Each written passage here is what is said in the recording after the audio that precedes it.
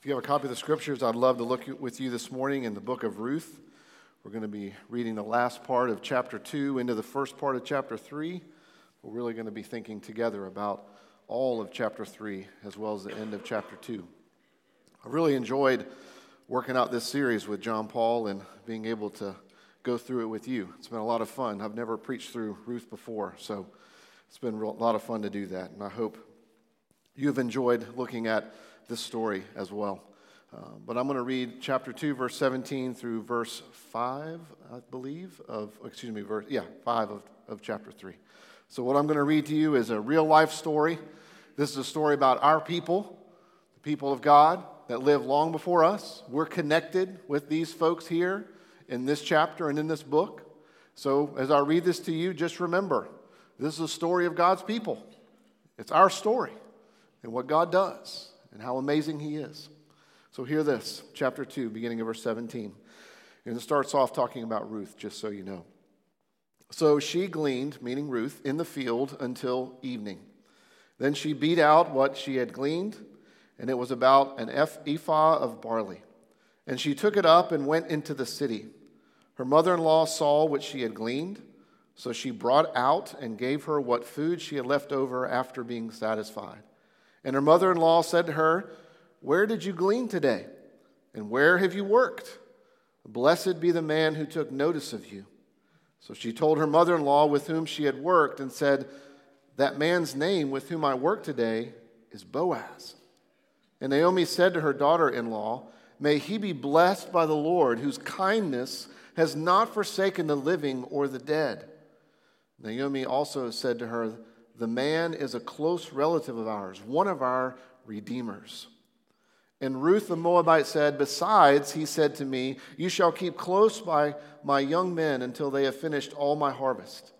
And Naomi said to Ruth, her daughter-in-law, "It is good, my daughter, that you go out with his young women, lest in another field you'd be assaulted." So she kept close to the young women of Boaz, gleaning until the end of the barley and wheat harvests. And she lived with her mother-in-law. Then Naomi, her mother-in-law, said to her, "My daughter, should I not seek rest for you, that it may be well with you? Is not Boaz our relative with whose young woman you were? See, he is winnowing barley tonight at the threshing floor. Wash therefore and anoint yourself and put on your cloak and go down to the threshing floor. But do not make yourself known to the man until he has finished eating and drinking. But when he lies down, observe the place where he lies. Then go and uncover his feet and lie down, and he will tell you what to do." And she replied, "All that you say, I will do." Let's pray. O Lord our God, we thank you for your word. We thank you for these stories. We thank you that we are connected to your people throughout history. Would you help us to understand? Would you help us to grow in our understanding of our Savior? Would you help us, Father, Son, and Spirit? Would you help us by changing us and forming and shaping us more and more into the image of your Son? Jesus, we need more of you. Without you, we can do nothing. But through you, we can do all things. Help us. Help us, Lord Jesus. We pray in your name. Amen. If you're just joining us, let's begin by just recapping where we've been. Remember, the theme of this little book of Ruth is, anybody remember? Yes, redeeming love. I heard it a few times, even if you whispered it. The theme of this little book is redeeming love. And let's remember where we've been so far in the first couple chapters. In chapter 1, there was a family of 4 that lived around Jerusalem. And because there was a famine in the land, this little family of 4 decided that they would leave Jerusalem and go about 50 miles to this place called Moab. This little family of 4 was a husband named Elimelech. His wife was named Naomi. And they had 2 sons, Mahlon and Chilion. And they traveled to Moab 50 miles away because that was a place where they could find food. And they ended up staying there 10 years. And then they learned that there was food back in their homeland, and so they decided to go. Even though they decided to go back, their family looked much different. In this 10-year period, Elimelech died, Mahlon died, Chilion died. Naomi was the only one left. Can you imagine that? You look back over your life, and in a 10-year period, can you say a lot's changed? You can relate to this story. Naomi had 2 daughters-in-law, no grandchildren, and she encouraged both of them to go back to their home place. They were in Moab. They were on the road back to Jerusalem, and she stopped and said, I think you need to go back home. It's going to be better for you if you go back to your place with your people. Don't come with me. If you come with me back to Jerusalem, you're going to be in a worse position than if you stay at home. So, perhaps you remember what happened. Orpah decided to stay. She returned to Moab and remained there. But Ruth stayed with Naomi. So they returned. They lived their lives as outsiders. They lived their lives as, if you will, on the fringes of society. Even though Ruth had claimed the God of Israel, they still were going back to an incredibly foreign place for Ruth. Naomi couldn't have children anymore. She anticipated no more marriage. She had no family that was close enough to her to provide. She didn't know what was going to go on. When they went back to Jerusalem, Naomi and Ruth, what they found was, as you might imagine, John Paul brought this out last week, an awful lot of threats. You know, women that were single and not married, especially those that were foreign, they were under the greatest threat. People, as you read, as we even read today, Naomi was constantly concerned that Ruth would be assaulted.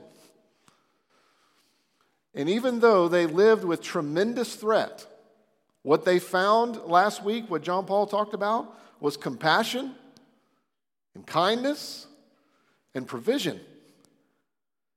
They found lots of places where they could glean the edges of the field, and they could gain sustenance, and they could live. So we pick up the story this morning with a long day for Ruth. Verse 17 tells you she worked all day. Here's where we pick up the story. That evening she returned back to Naomi because she was staying with Naomi. And she said to Naomi, I had a full day. And she even brought her little doggy bag. You remember this last week? Ruth had this encounter with Boaz. And Boaz said, here, come and eat, come and eat. And she ate till she was satisfied. And Boaz said, take whatever's left over back home with you. So she did. She went home to Naomi and said, hey, here's what I did all day long, and here's even some food, some extra food that I have. We have supplies to make more food, and you can eat the rest of what I had for dinner. And Naomi asks Ruth, where did you go? What's the name of the man who owned the field where you worked? Who is it? And you know the story, perhaps. Ruth says to Naomi, I worked at this man's farm named Boaz. And Naomi was ecstatic. She was so happy. She said, you need to stay there, because if you don't, you might get assaulted. You need to stay there because Boaz is someone who's actually something of a close relative to us. So that's how chapter 2 ends. But then we find out as the story continues that Naomi doesn't just realize for the first time that Boaz exists and that he is something of a close relative. Naomi is scheming.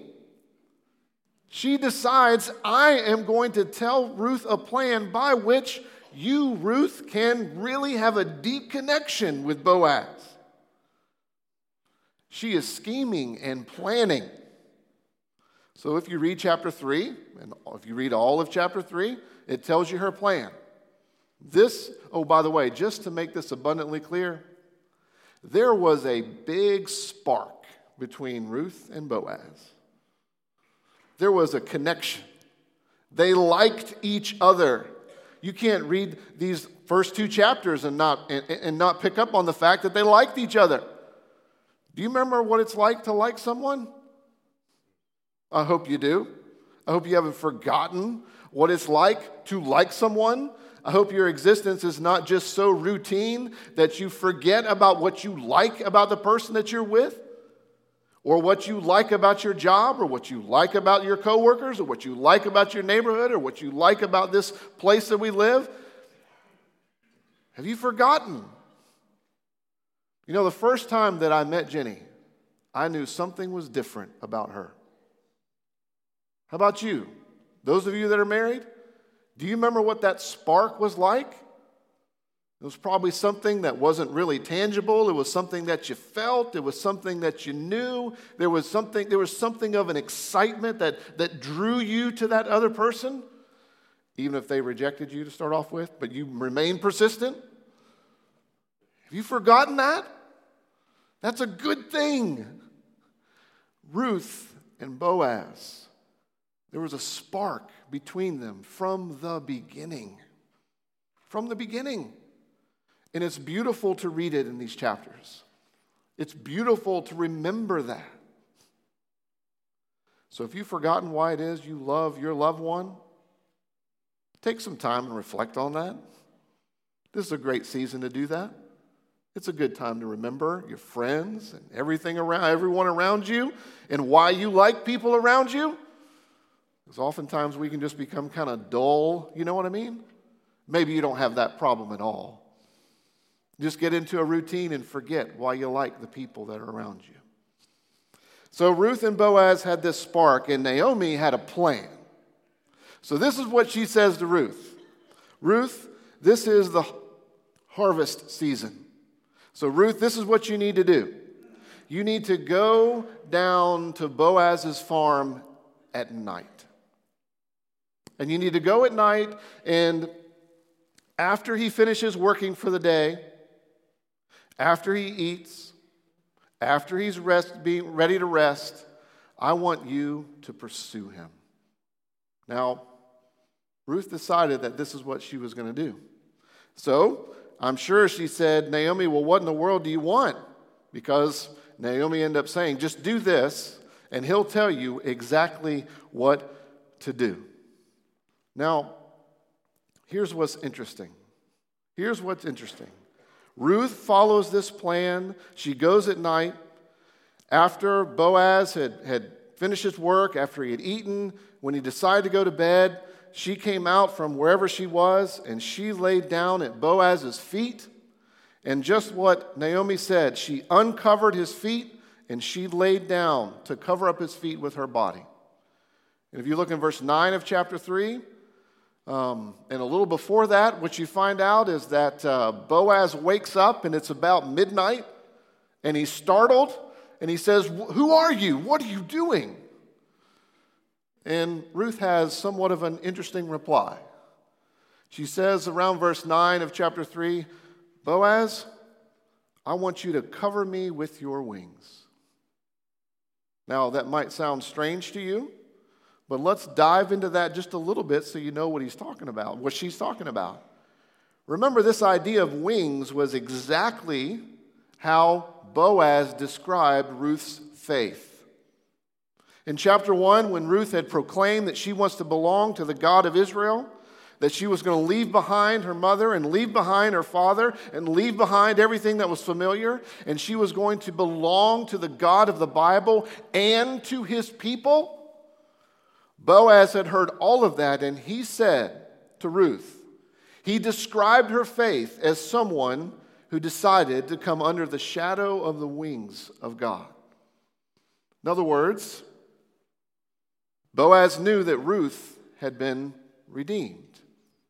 And here, Ruth is using the exact same language, saying, Boaz, I want you to redeem me. If you want me to make it super clear to you, she gave Boaz a marriage proposal. She said, I want you to want to marry me. I am here because I want you to redeem me. You see, one of the themes of this whole story, one of the concepts that God is communicating to us is this idea of Redeemer. Remember, when God's people entered the promised land, the land that God had promised to his people, what God said is that that land should be divided into, that land is to be divided up so that all the tribes would have a place to live. And so, land was very important. And when Naomi and Elimelech left Jerusalem to go to Moab, they inevitably sold the land that they had. So when Naomi decided to return to Jerusalem with her daughter-in-law and nothing else, she had nowhere to go. She had no hope. But God, in the way that he set up community, in the way that God thinks about community, has actually made a provision for this very thing that happened to Naomi. This very thing that would happen to people who lost everything and had no hope. And it's called this idea of being a redeemer, a kinsman redeemer. Oh, by the way, God had more provisions for those who were marginalized and had nothing. We've already looked at one in the previous chapter, gleaning. Remember that? In which the land that you own, you couldn't maximize your profits. You had to leave the corners of your property open such that people that had nothing could come and glean and gather food and supplies so that they could be fed, so they could live. And God provided for those who had nothing or who lost everything, not only by gleaning, but also with this idea of a redeemer. You see, in the Old Testament, there are 4 things that a redeemer could do. The first one is this. A redeemer was someone who was within the family, and they could represent that person. And furthermore, to use the word redeem, they could redeem that family member's trouble. Because here are 4 ways that people got in trouble. So a redeemer, if someone in their family had died, that redeemer could avenge the death, the murder that happened in the family. A family member could say, I want justice, and he could seek justice for the family member that had been murdered. Here's another thing. If a family member had debt that they couldn't pay, the redeemer could step in and say, I want to represent this family member of mine, and I want to redeem them from their debt. I'll pay it. The third thing they could do is that they could actually marry. So that, in Ruth's case, and even benefiting Naomi, because Ruth was connected with Naomi and her family, because Ruth had married one of Naomi's sons, it meant that it was possible for Ruth to actually have a family. It meant that it was possible that she could grow a new family. And the Redeemer could provide all of that. Could avenge someone, could provide and pay the debt, could marry, and could even provide land. The Redeemer could go to the person that bought the land from Naomi's family and say, I want to buy it back. So that's what Boaz was willing to do. That's what Ruth was asking of Boaz. Will you please do this for me? Will you please not only buy back the land, but I want you to marry me, Boaz. I want you to marry me. And of course, he was willing to do it. You'll hear next week about this little catch that Boaz had to figure out before he made his final decision about what would actually happen. But he was ready and willing to do everything that Ruth was asking of him. And that's the gist of the story. Now I have some applications for you. I got 3 applications, something you can think about, something you can wrestle with, something you can ponder. 3 applications as we think about this story. The first one is this. When you read back through this story, and I hope you will, especially reading the details I didn't read in chapter 3 about what happened between Ruth and Boaz, here's my first application. Let's not try to sanitize the Bible just to fit our own Western American individualism. Let's not try to sanitize the Bible. When you go back through and read this story, what you will find are the details of what happened. This was Naomi's plan. This is what she wanted Ruth to do to Boaz. I didn't tell you all the details. I'm going to tell them to you now. This is what Naomi said to Ruth. Put yourself in the situation, if you will. She said, Ruth, I want you to go shower. I want you to clean up. I want you to put on your best perfume. And I want you to take your best clothes. And then I want you to go down to Boaz's place of work at night. And I want you to wait. I want you to wait, as you heard this, after he finishes eating, after he's finished doing everything he needs to do and lays down, then I want you to come out. Then I want you to uncover his feet. Then I want you to cover his feet with your body. What do you think about that? As it turns out, not only did Boaz say, I am willing to accept your proposal, Ruth, he ends up saying, why don't you stay the night? So they stayed the night together. And the next morning, when they both wake up, Boaz says to Ruth, you know, I don't want people to know that you were here all night. So let's see, that cloak you have on, let me have it, and I'm going to put a bunch of grain in it so that you can leave in the morning and people will see that perhaps people will see that you're carrying supplies and maybe they'll think that you just came really early to get more supplies that you need at your home. Let's not try to sanitize the Bible here. Let's not try to force the Bible to say something that we might want it to say. We don't really know what happened that night, okay? We don't know. We don't know exactly what happened. But let's not try to make this story sound as if it isn't risque. Let's be honest. This story is very sexually suggestive, isn't it? If you put yourself in this situation, maybe you've been in that situation, it is sexually suggestive.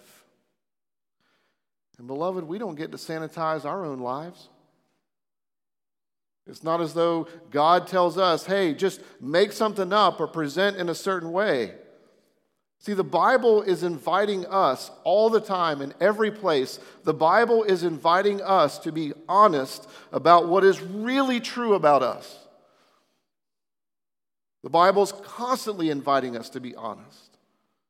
We aren't pure any more than Ruth, any more than Boaz, any more than Naomi.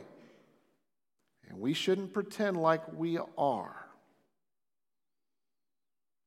The Bible never pretends that people are better than they actually are. And even in the midst of this story, we ought to recognize the glory of it, and we also ought to feel a little bit uncomfortable with what's going on. And that's okay. That's the way God writes the Bible. So there's my first application. Don't try to sanitize the Bible. Be careful who you read and what they say about the Scriptures, what they say about this story. Because I read a lot of guys this week. I read a lot of professionals this week that tried to say things that just simply were not true. Embrace the story as is, because it's our story too. Application number 2. Look, there is always room for growth. Always room for growth. Naomi, do you remember what state of mind she was in chapter 1? Do you remember where she was in her heart, what she was feeling and thinking at the end of chapter 1? Do you remember that? If you've forgotten, go back and read verse 19 and following of chapter 1. She's like, look, my name is Naomi, which is somewhat connected to the idea of sweetness, but I was full when I was in Jerusalem, and now when I left, I became empty. Don't call me Naomi anymore, call me bitter. Remember that? She was a bitter woman. She had been through bitter circumstances, difficult circumstances. And you know what we see here in this story? Do you know what we see happening when she's talking to Ruth and she's planning? It seems to me that maybe her bitterness, some of her bitterness, has given way to maybe control, maybe manipulation. She's not as bitter as she was, it seems. She's actually thinking to herself, well, now that I have found out that my daughter-in-law is connected with this guy named Boaz, now it's time for me to try to control this situation and make something happen. Look, let's not be too harsh with Naomi. She was a desperate woman. Her back was against the wall. Haven't you been there? Haven't you been in a place before in which you felt as though your back was against the wall and you had no idea what to do other than try to scheme and control something? Haven't you been there? So even though there was growth in her life, even if she is trying to control things or manipulate things, let's not be too harsh on her. Because we can relate. We can relate to what she was going through. She was doing the best she could. That doesn't make it right. It just is, right? It's something we have to understand when we're dealing with people.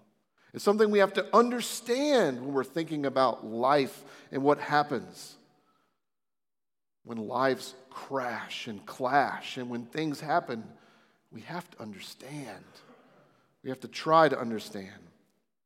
What about Ruth and Boaz? Always room for growth. What about Ruth and Boaz? This isn't wise.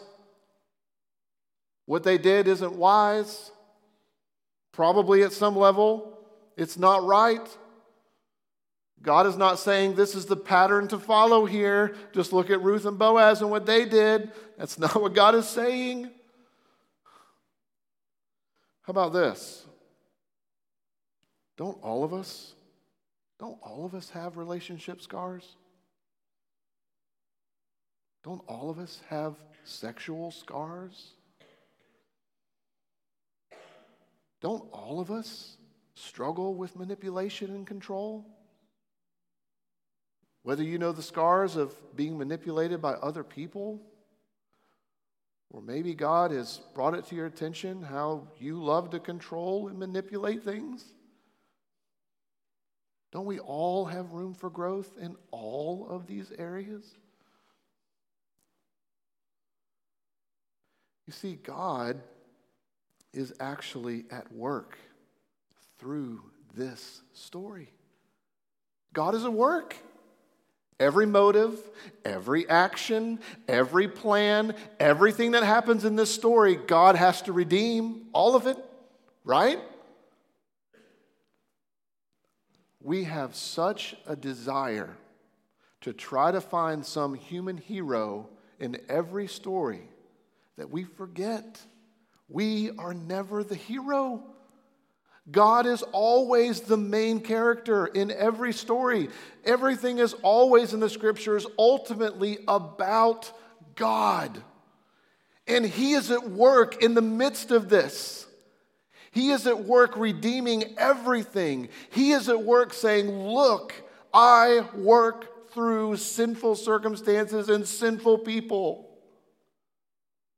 If you go back through and read Genesis, through Deuteronomy, into Joshua, and into Judges, there hasn't been a single person that followed God that was perfect. There's no human hero in any story up to this point. None. And it doesn't start here. God is always the main character. He is always at work. Everything here needs redemption. So let's not try to sanitize the Bible. There's always room for growth.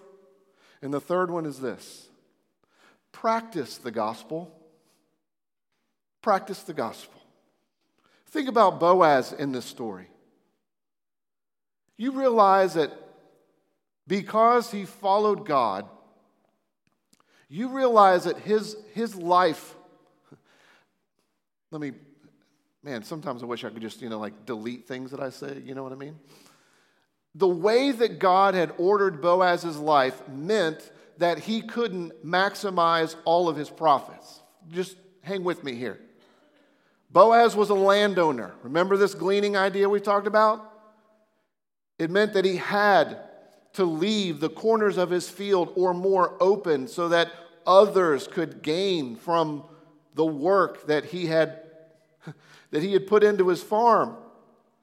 It meant that he wasn't incessantly thinking about the next person that he was going to dominate and the next little business that he was going to conquer. It meant that he was incessantly thinking about people other than himself because he couldn't just live his life trying to maximize everything. It meant that he was open to thinking about other people. It meant that he was open to thinking about mercy and grace toward others, toward outsiders. And this overflowed. John Paul talked about this last week. Even his workers were gracious toward Ruth and others. Why would his workers be kind to Ruth and others that walked up to glean? Because they knew the heart of the owner of their land, Boaz. They knew that he cared for people. And so they could welcome Ruth and they could welcome Naomi and others. It meant that Boaz was constantly thinking about other people and not himself, and not what he could maximize, and not what he could get. It meant that he could look at other people with grace. It meant that he could look around and say, where can I show mercy? Where can I be kind? Boaz was practicing the good news. And let me tell you 2 ways that he specifically does it. 2 ways we can do this too. This is one application I've used before, but it keeps hitting me. You remember when we talked about this idea of put that on my account? When you read back through this story, what you find is Boaz being willing to just simply say in shorthand, put that on my account. When Ruth makes this proposal, you know what Boaz does? Yes, put that on my account. I will go back and buy the land. Put that on my... Ruth, you tell Naomi that you will have land again. Put that on my account. Put it on my account. People walked up to Boaz's farm because they needed some sustenance and they needed resources. Yes, put that on my account. Beloved, if you want to practice the gospel, you got to say, put that on my account. We got to be able to look at other people, whether they've wronged us or whether they need something that we can provide, and say, just put that on my account. I'll take care of it, and not hold it against people. The flip side of that is this. Catch people doing good. One time when Jenny and I were trying to figure out how in the world can we be better parents? Maybe you're there, I don't know. It seems like Jenny and I incessantly think, my goodness, what are we doing? I don't know what to do. Don't know how to love my kids better. Don't know how to connect with my girls. It's a big struggle. Part of the advantage of having the 9 o'clock service when they're not here is I can tell you that. And one of the folks that we talked with one time said this. They said to me, Dave, as a parent, catch your kids doing good. And that meant so much to me because you know what I'm good at? Catching my kids doing bad. How about you? You good at catching people doing bad? Here's Boaz. Go back and read the story. He's catching people doing good. And he's highlighting that. Ruth makes this profession, and Boaz enhances that and encourages her. He catches her doing good. He says, Ruth, you left everything to follow this God. You left everything.